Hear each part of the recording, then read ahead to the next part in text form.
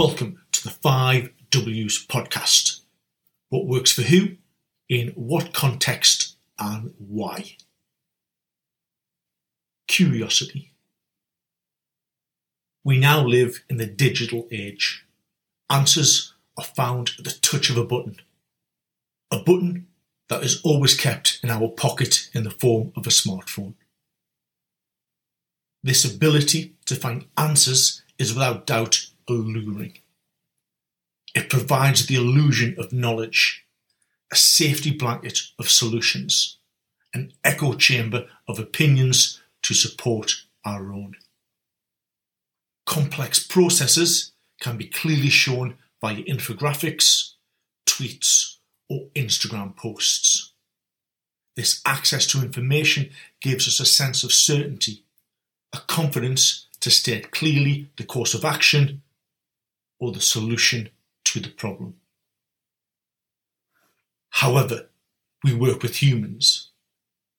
Linear or mechanistic models simply do not work in performance sport. Day-to-day operations do not work on a cause and effect basis.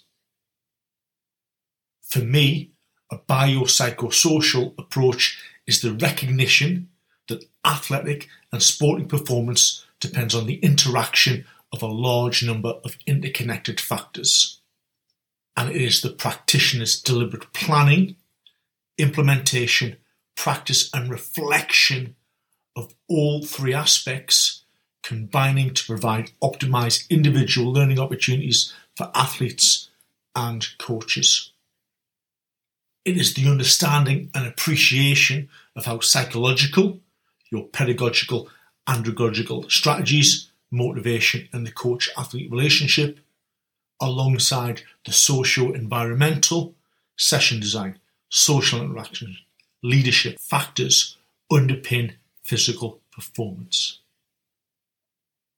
Because of this, I believe it is important to frequently reflect and re-examine the assumptions we make on a day-to-day basis with the athletes we work with.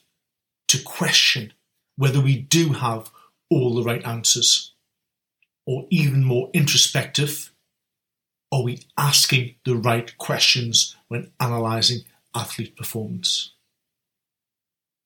You may term this big picture thinking, or dare I suggest the original scientific method, philosophy.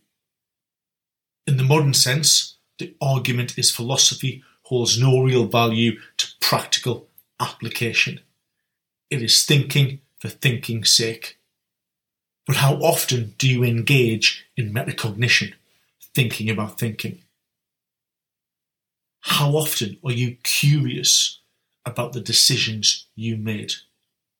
How often do you challenge your assumptions with thought, reflection, discussion? From a classic standpoint, philosophy was for generalists, great thinkers developing ideas, thoughts, principles from a wide array of subjects and disciplines, and using those theories and conclusions from one aspect of life to inform another.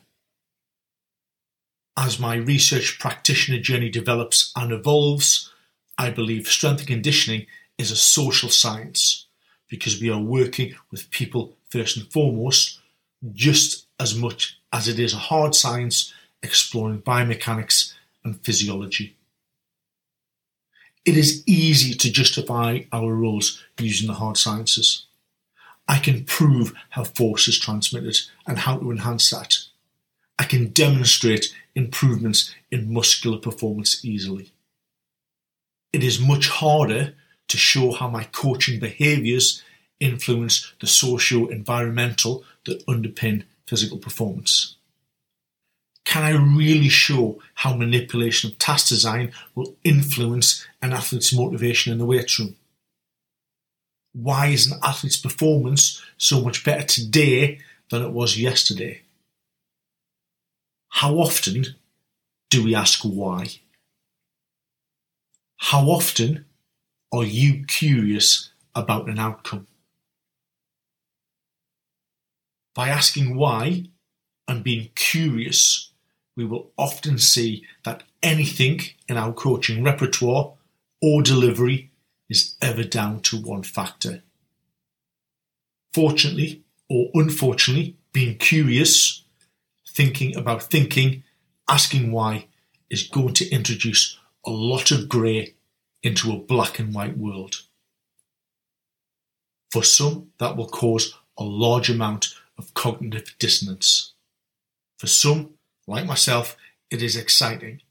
It drives discovery and curiosity to seek greater understanding. What are you curious about today?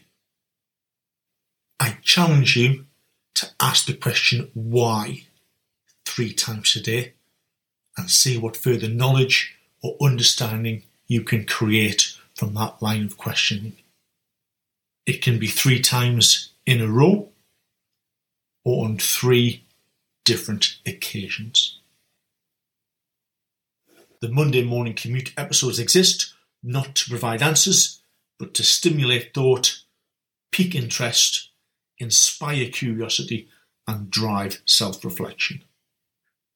We explore a theoretical concept, heuristic or auto-ethnographic approach in a short, digestible format, one that fits nicely into your daily commute. I hope you enjoyed that episode. If you have, please consider subscribing if you haven't already, rating and leaving a review on whatever platform you use. It really is a big help. Thank you.